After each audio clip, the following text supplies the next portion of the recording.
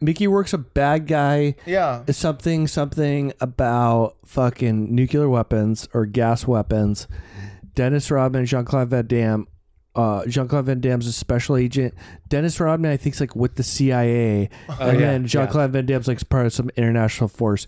I don't remember, but that's what I'm guessing. The CIA is always hiring dudes that look like Dennis Rodman. Right. Yeah. They really. That's the thing about them is they're very inconspicuous. They don't have enough of them. They're always actively looking. There's one thing you could say about Dennis Rodman is he blends in. I like that the cover shows Jean-Claude Van Damme flexing, but with like a gun in his hand. Like he's flexing his bicep, but he's also has a gun because he's gonna shoot harder. Yeah, exactly. With that bicep, the bullets go faster when you're buff. When you pull the trigger harder. I found that's just physics. And I really like the dope ass Lokes that fucking Dennis Rodman is wearing. Yeah, those are good.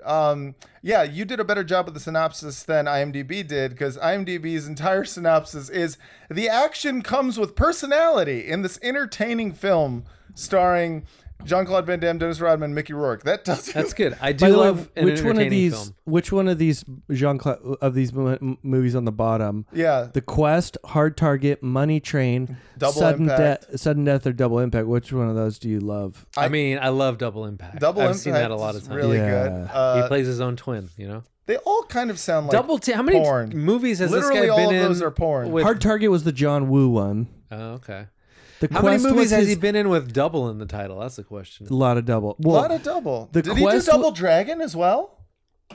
No, I think he just did Street Fighter. I don't know. Let's just watch the movie. God damn. All right.